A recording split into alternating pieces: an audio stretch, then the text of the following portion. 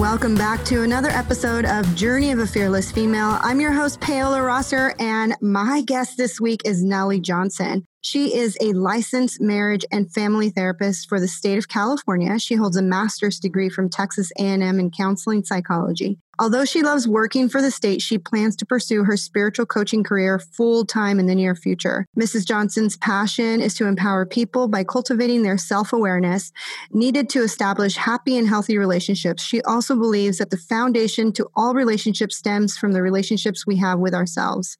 Mrs. Johnson was in foster care at the age of 18, and it's her own history with trauma that fuels her passion to help others. Everybody, please welcome Nelly. Nelly, I'm so thankful that you're here. Seriously, I have been trying to pin down Nelly. I think for about 2 years now. Paola, I mean, you were contagious from I'll be honest, the first time I saw you, I was like, wow, because you have beautiful skin. Oh, if people don't know that, they need to know. Like Paola's skin, don't compare yours to hers, because that's the very first thing I noticed. Isn't it funny how we all notice different things? Just to that's something that we look at, and other people, not the hair, not everything else.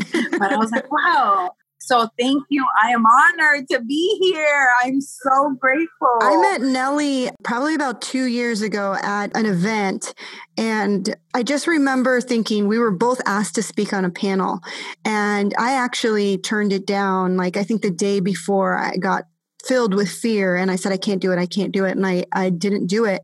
But as I sat in the room and watched Nelly tell her story, I was like, wow, she has so much like bravery to speak about what she's been through and so much courage and just this confidence about her. And I was like, she's like my soul sister. I should have done this.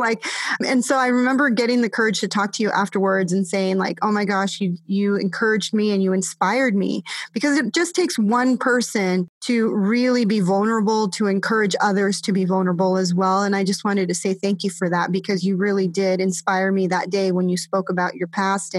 And I'm beyond honored to be able to share you with my audience. So please tell us about your fearless female journey, Nelly. Well, thank you. Thank you for that, because we really don't, see ourselves like that. But, really what I wanted to make sure that I get on here is that to say, if I can do it, and there's nothing special or different about me. And so when people hear the story, they think it's about her. And so it isn't. It is about, like you said, just God. And I felt like the universe had just brought me here. And I was born in El Salvador, that's where I was born.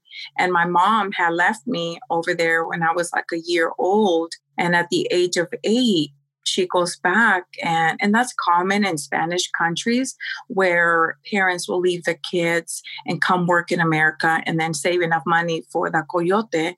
And that's, for any listener that doesn't know, that's that absolute stranger you pay money to bring your loved one across, the U.S. border. So we come in with a coyote, me and my sister. And so here I am, 8 years old. And I'm like in a new country with a lady I didn't remember my mother, and hearing a language that I've never even heard. Spanish is all I knew. And so it was just a very traumatic experience that was very difficult. And so I remember that my mother, I'm getting to know her for the very first time. And she's combing my hair. And this is the very first memory that I have of my mom. And she's combing my hair. And my grandmother had taken care of my long, thick, black hair. I mean, with avocado and mayo and all the things in El Salvador. And so she's combing my hair. My mom's combing my hair. And I was moving. I'm 8 years old, maybe 8.5 by now, pushing 9. And she has this big wooden brush in her hand, and she goes, para de moverte, stop moving. And I keep moving. And so she turns that brush around and smacks me right on the head with the brush. And I'm telling you, Paola, that was the very first physical pain I had ever experienced in my life. Oh my gosh. Well, for everyone who's Hispanic, we've all had a brush to the head. I mean, as you're saying that, like literally my skin is crawling because my mom, same thing. Like I had long black hair too. And anytime I squirmed or moved, I mean, I got the brush to either the back of the head or the shoulder, or it was normal. But I mean, I thought it was normal because not only did she do it to me, she did it to my sisters. And I watched my cousins get smacked with a brush too. And now looking back, I mean, I'm sure you were like, I wouldn't dare do that to my children. Can you imagine what we normalize as children because we're exposed to it? So, that was, or the chancla, Yeah. And for those who speak English, it's the sandal. The sandal, yeah. It's like taking off your sandal. Chancla means sandal. So when you experience the chancla, it means you're getting a whooping with a sandal in her hand. And so that was the very first time. And the brain has a very powerful, whenever a memory is trapped with an emotion, especially a negative one, it's trapped in there. And that began a series of like really unfortunate, that's when the physical abuse began. My mother was only repeating a cycle that is very common and in the Latino community. I brought you in and I will take you out. In Spanish, I'm translating a lot of because all this, my mom to this day, she doesn't speak English. And I think that there's like a barrier because she doesn't want to learn. So that's when physical abuse just got worse as I got older, to where there was times where, I was bleeding. We ended up at the ER one time because she hit me on the head with an iron. And so I'm only like 11. And so she said, you better, tell them you fell off the bike. And so keep in mind that I'm trying to learn English.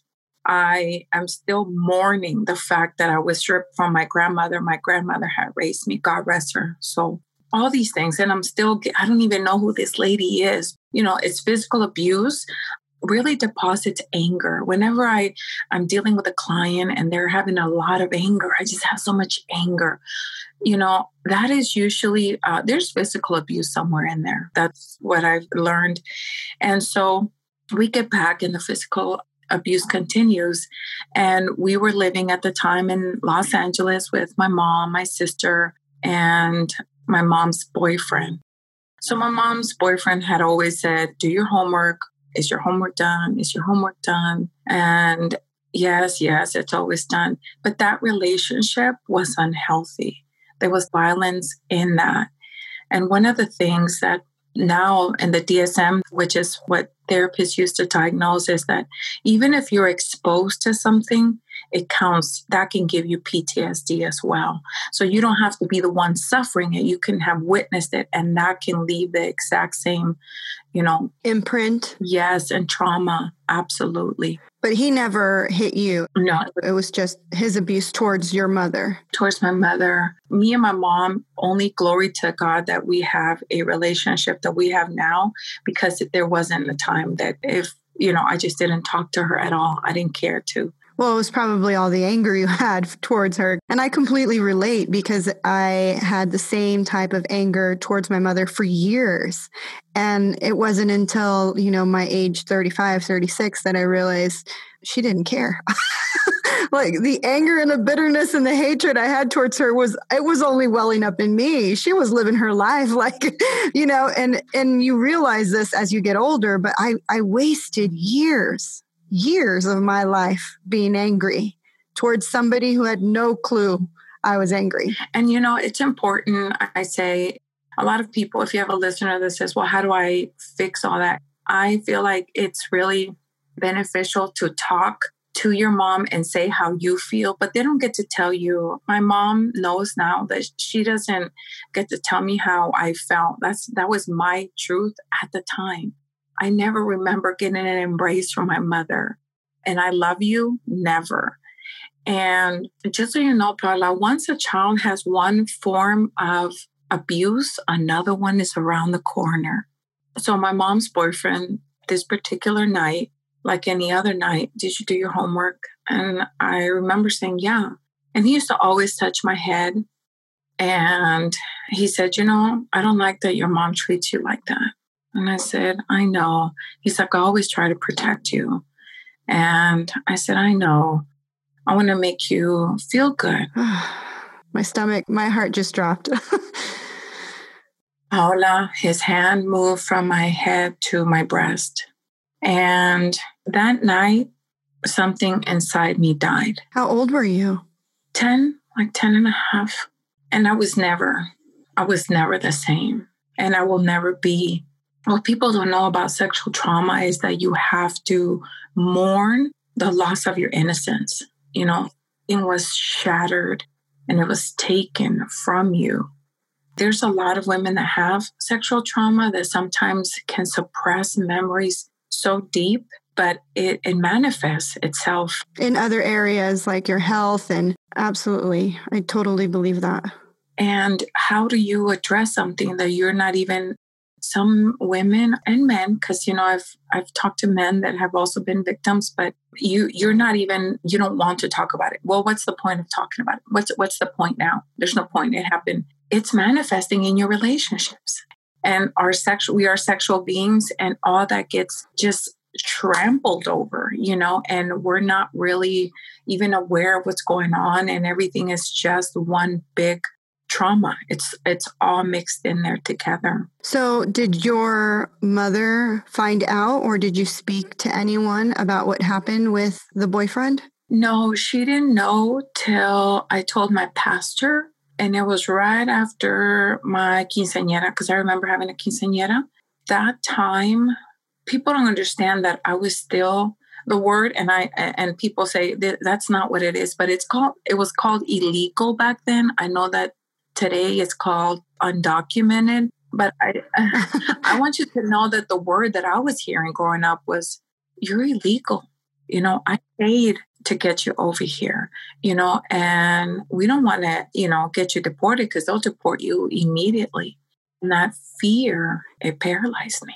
Oh, I'm sure, especially as a child. Like, I read the book by Trevor Noah, Born a Crime, because he was born half black, half white in South Africa, where there was an apartheid. And it's just like, he said, like, he felt like just worthless, and when you're told as a child, you're illegal or you're a crime or you shouldn't be here. I mean, those words, people don't understand that words have so much power.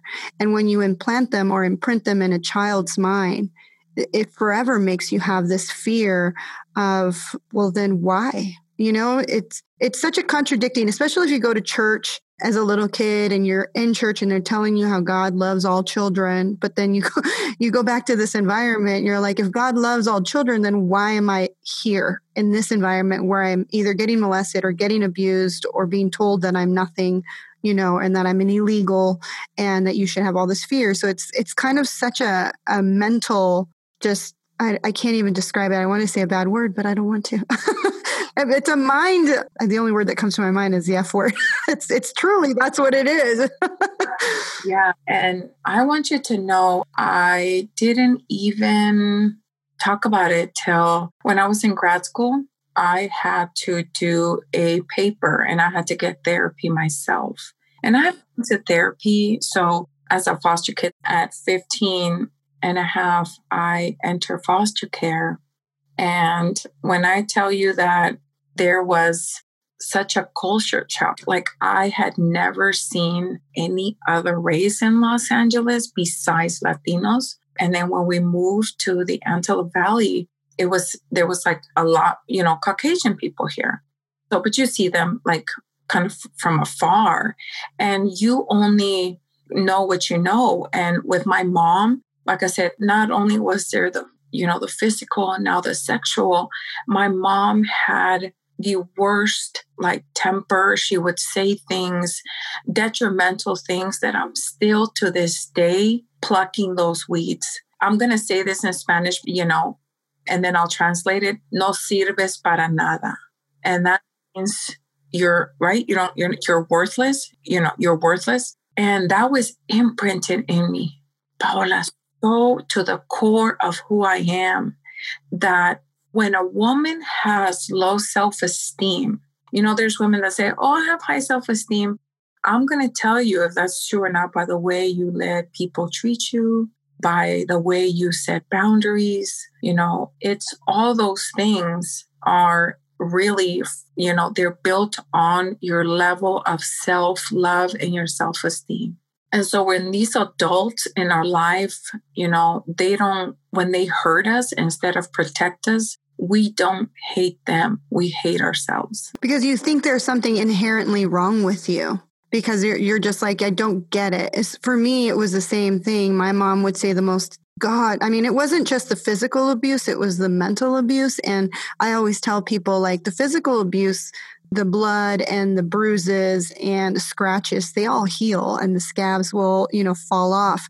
But the mental abuse, the words that are imprinted in our mind, and like you said, even to this day, you're still trying to pluck those weeds from your beautiful garden that is your mind. I am the same way. I'm 40 years old. I have the tools. I've been to therapy. I mean, you actually have degrees in the field, and yet it's still so hard. So that's why I keep saying the words, not only that you say to yourself, but the words that you allow other people to say to you are so powerful and can damage you for the rest of your life if you are not careful. So was the reason why you got into foster care because you told your pastor that you were being molested? Yes. So he calls my mother and tells her. She comes home, picks me up, and takes me to the park and starts beating me. No way. And yes. And, for her, I think that she just, it was a little bit, and I've told her this, and she's like, no. And she has but I felt like she was hitting me like I was the other woman versus like, I'm your daughter. He didn't know me. She did, it was her. She's the one that needed to protect me, So like you said a few minutes ago, the physical stuff and the bruises and that, I was like, I could care less, but I thought she doesn't even care. And I will tell you that I felt like she knew before then, but my mom, we have, like I said, now that we have such a different relationship, she's like, no, I did not. And she says no. So I believe her. So I didn't get my green card, and it's not really green, but till like, I want to say like 18. So I was illegal for undocumented for many years. And looking back, I can see she didn't have a good job. It was just like, cleaning houses, doing this, wherever she can kind of get in. Have this person that's paying all the bills. And, that is what you're bound, what do you do? Where do you go? I don't blame her. I don't blame her at all. But I did for a long time. I didn't speak to her. And that was because I was just, there were so many reasons I was angry. And our home was so dysfunctional. Everything in the home was dysfunctional. And like you said, you start thinking that's normal. Like the beat, the yelling. And they were not married. So funny thing is, I was telling a friend this and she goes, you didn't know?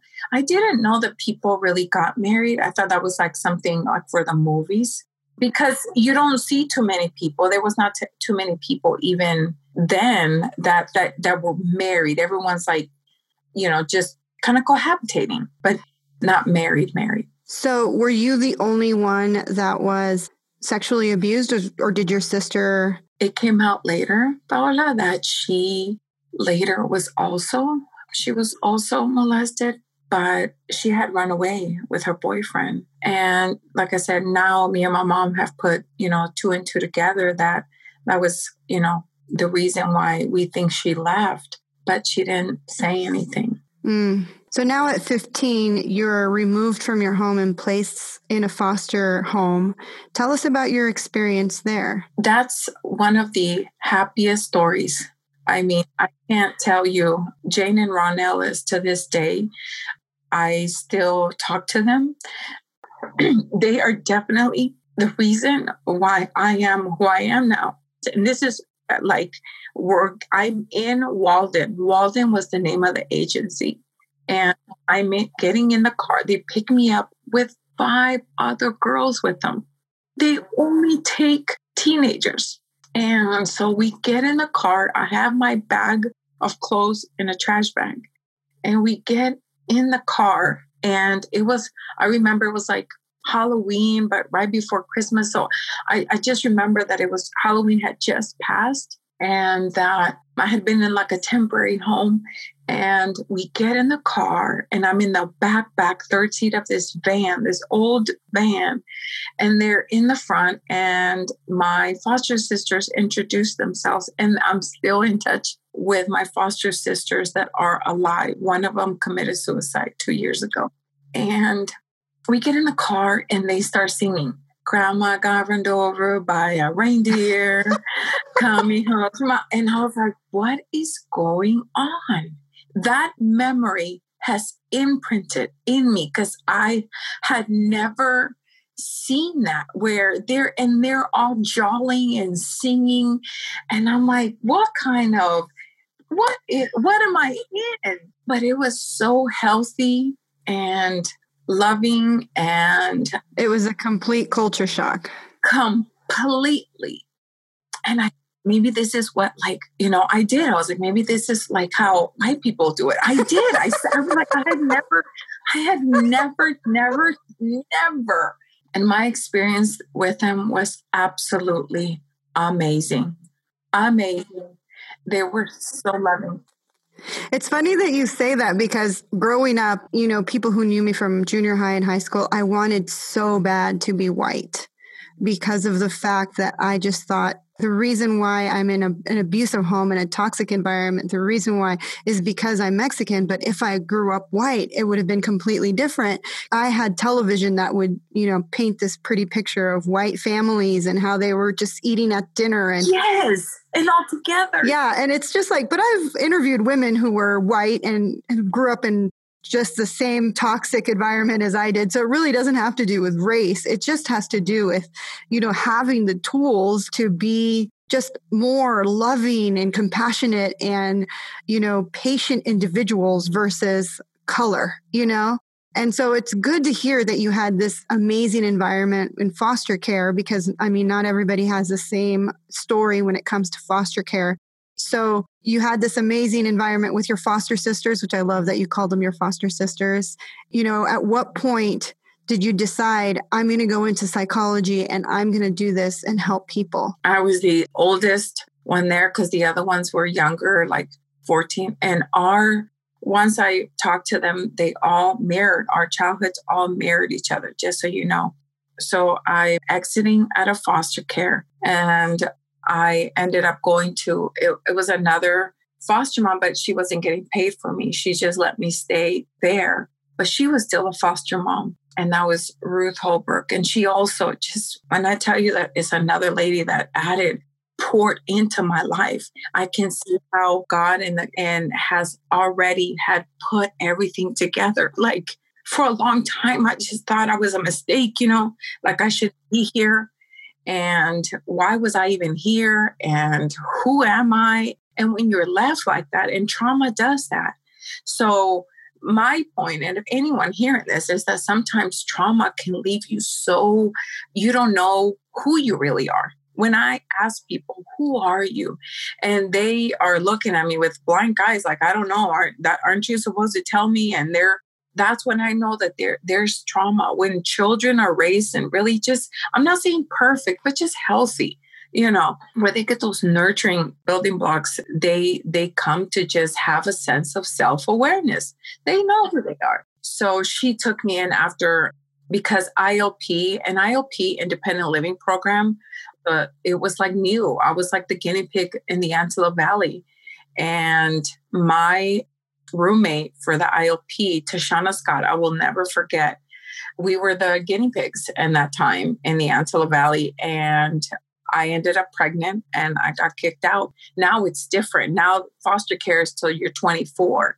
But back then, there was none that you got kicked out. Like, good luck. See you later. I'm glad to hear that it's to 24 now because I was under the impression that it was still under 18. And once you were 18, they gave you your bag and they were just bye. You figure it out on your own, which is the reason why a lot of homeless our 18-year-olds, basically they have no clue, and they don't give them the tools on how to really function in society, like how to start a resume, how to look for a job, how to take care of yourself. So it's really encouraging to know that it doesn't just stop at 18 anymore and that it goes on to 24. There was obviously a lot of laws and Senate bills that have passed since then, but I was one of those. So now I'm pregnant by some random guy.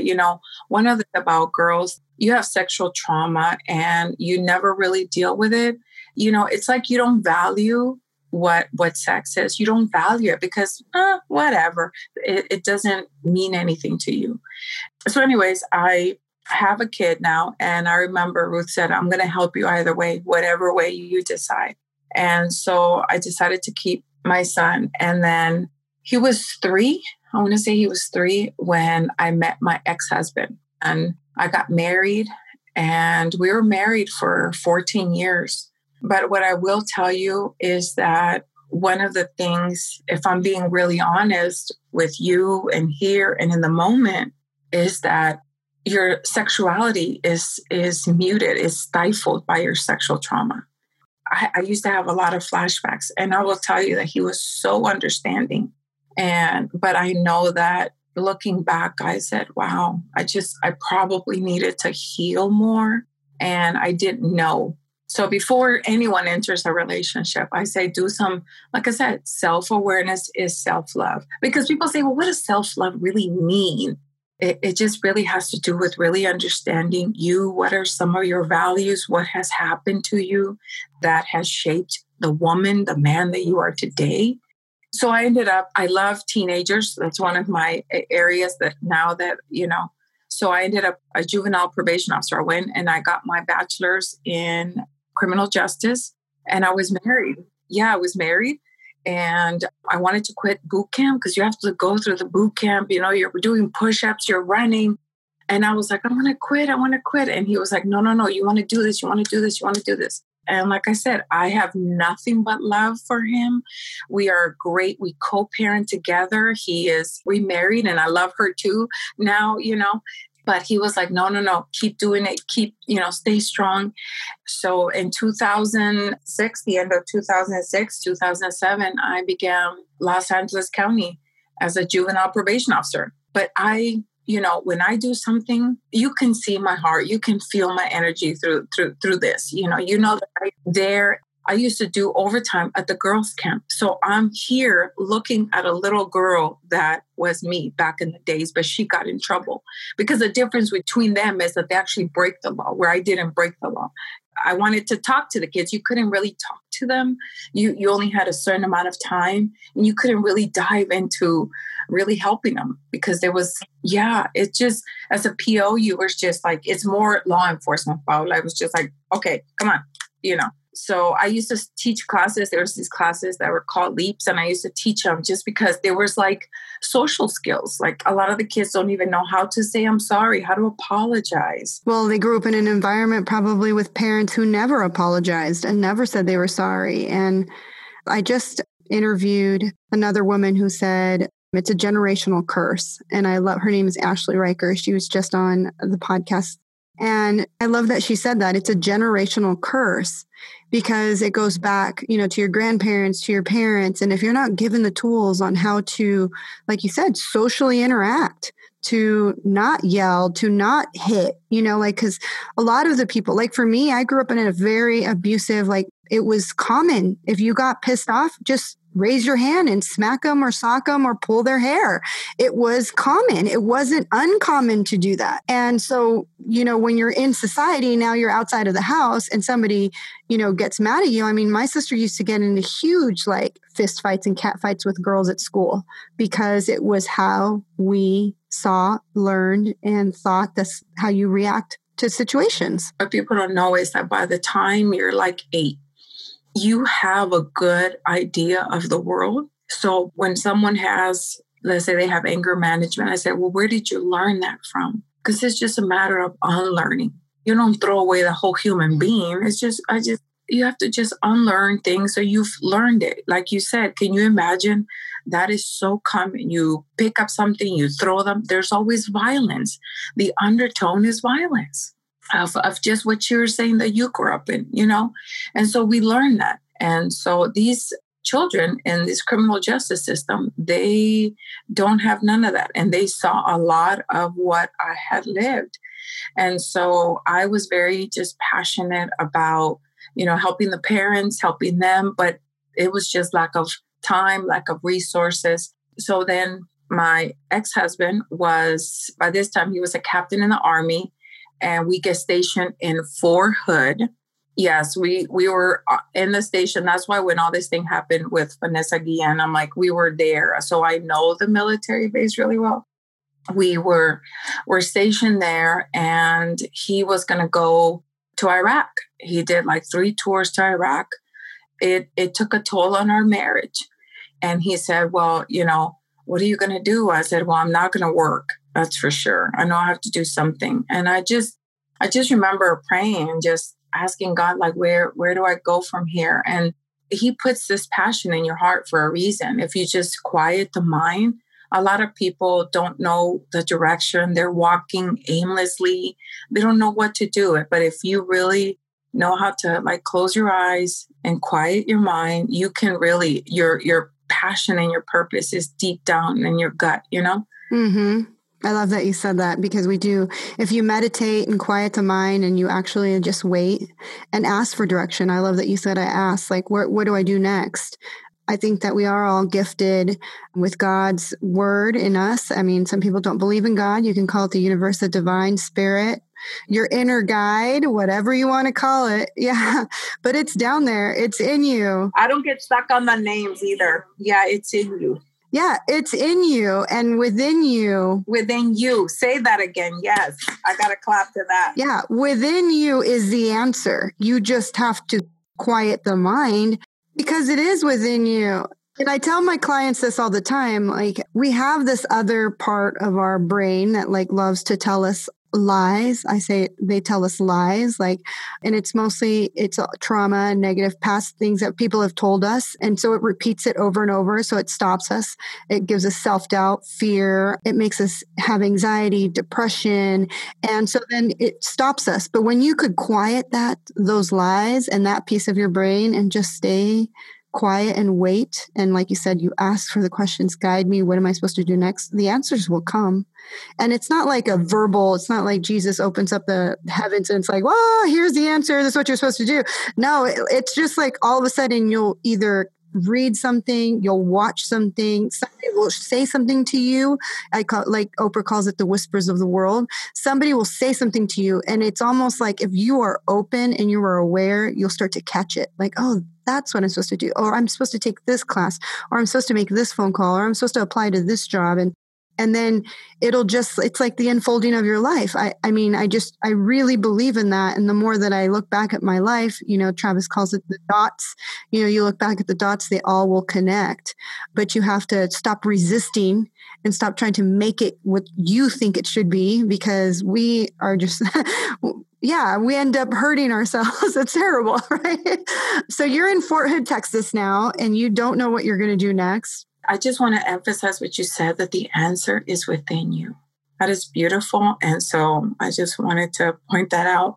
And so I started so in California, we have LCSWs. People don't know the difference between an LCSW, which stands for Licensed Clinical Social Worker, or LMFTs, which is a Licensed Marriage and Family Therapist. When you're in a military base, all they hire is LMFTs. So the only program that Texas A&M had at the time was, LMFT program. Because military bases are focused on the family.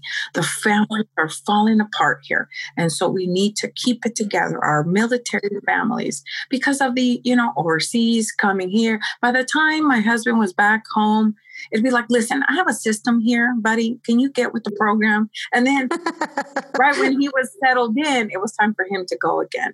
And, just being married young and everything. But so while he's over there, he comes back, I go. And so I'm in school, I finish school, and my marriage is falling apart. So that is something that I've had to really just forgive myself. And we've talked about it. I'm really blessed that we were able to get closure, both of us, not in the beginning, but towards the end, like, it's time. And we just talked about it. There was too much that had happened and we just let it go. So I ended up divorced. How old were you when you got divorced? It was 5 years. So I was like 37, 30, 35, 36, almost 37. It was like I call that period the dark ages, because I don't wish that on anyone. Like I'm telling you, think of my enemy, and I don't even have any, but I would not wish that on absolutely no one. I mean, think about starting over, everything from finances, emotional, just everything starting over. And here I was. So then I was in Texas looking for a job in California because my mom is here. My sister's here. So I was like, I have to move back to California. And I got a job. I got over the interview. I begged the lady. I mean, I feel like I called her 50 times, so she probably felt sorry for me. She's like, let me give this lady the job. And I ended from Texas to California. I moved here that December 2012. So that December 2013 was my first year where I started 2013. And I started as a foster care social worker. Can you imagine? See how the dots that you said your husband talks about, those dots? Here I am. I'm like, now I am the foster care social worker that talks to the kids every week.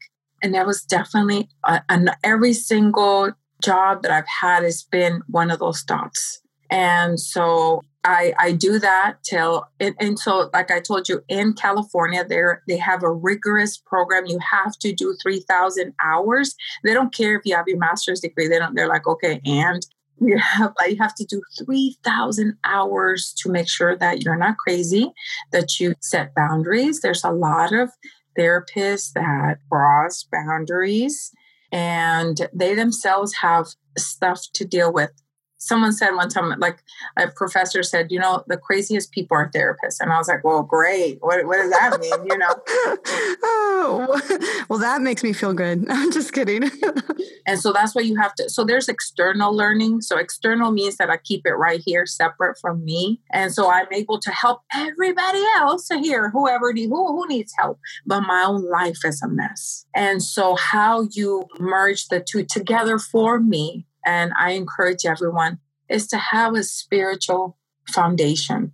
That's it. Like you said, and I love it because I don't get stuck in the names. I used to do private practice for Kaiser, whether we call it the universe, that, the higher power, call it whatever you want, but it's in you. It's there. You know what I mean? And it never leaves you. And so that is where, for me, true healing came. I started to do a lot of the work, the internal work, when I got back to California.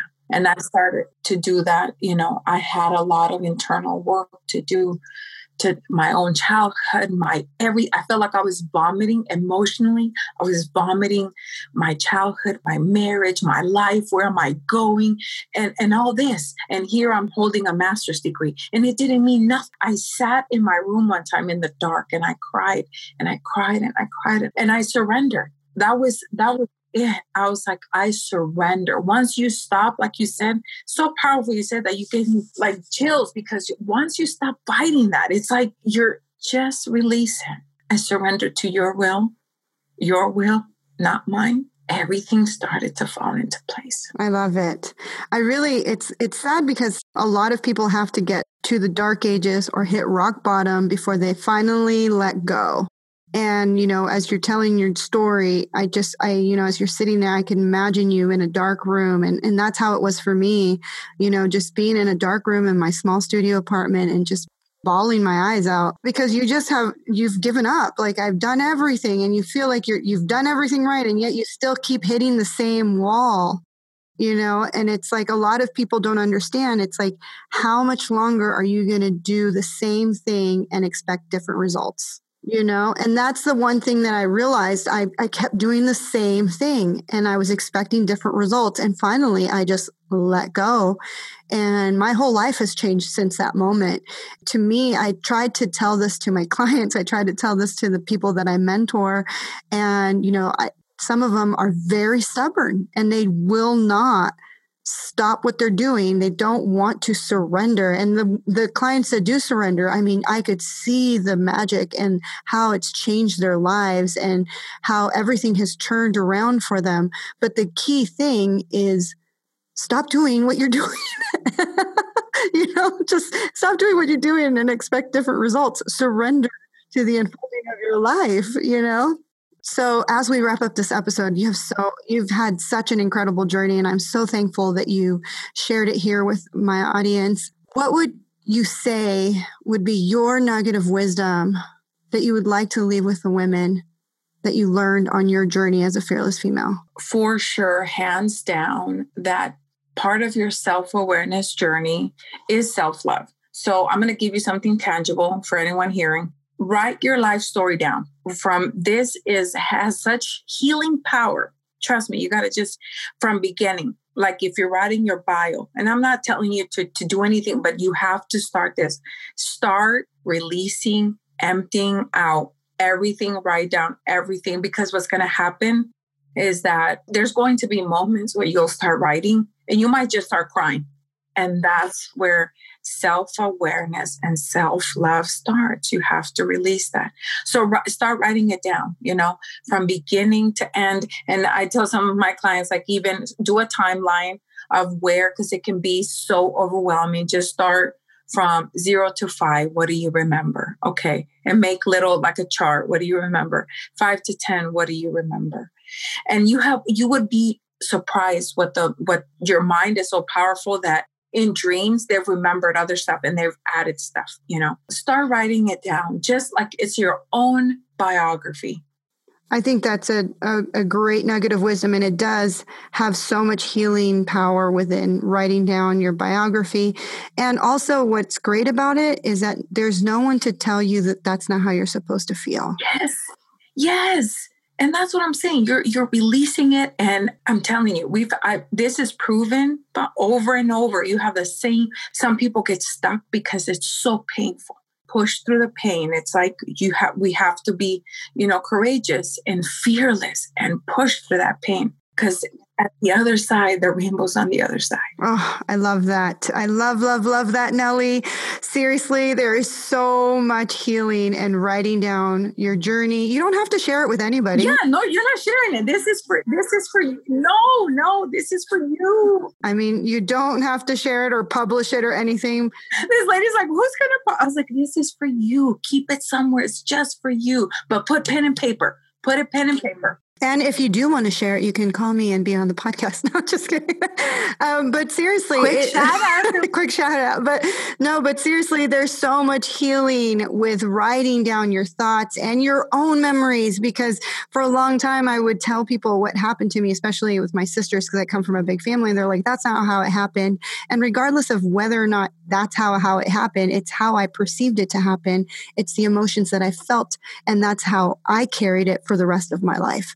So that's why it's so healing to just write it down. Nobody needs to read it. You don't need to confide in your sisters or your brothers or your mom or your father or your stepfather or your stepmother how it actually happened. It's how you perceived it to happen. It's your emotions. It's your feelings, and you were allowed to feel that way at that moment. Thank you guys so much for listening to another episode of Journey of a Fearless Female. I'm your host, Paola Rosser. You can find me on Facebook, The Fearless Female Movement. You can find me on Instagram at Fearless Female Podcast. Nelly, how can my audience find you? Yeah, I'm on Facebook, Nelly Johnson, or Instagram, ask_Nelly. And please connect with her. She has the most amazing Facebook Lives. She breaks it down. She's just such a light to have in your life. Thank you again, Nelly, for being on the podcast. Thank you so much. Tune in next week for another episode of Journey of a Fearless Female. Goodbye.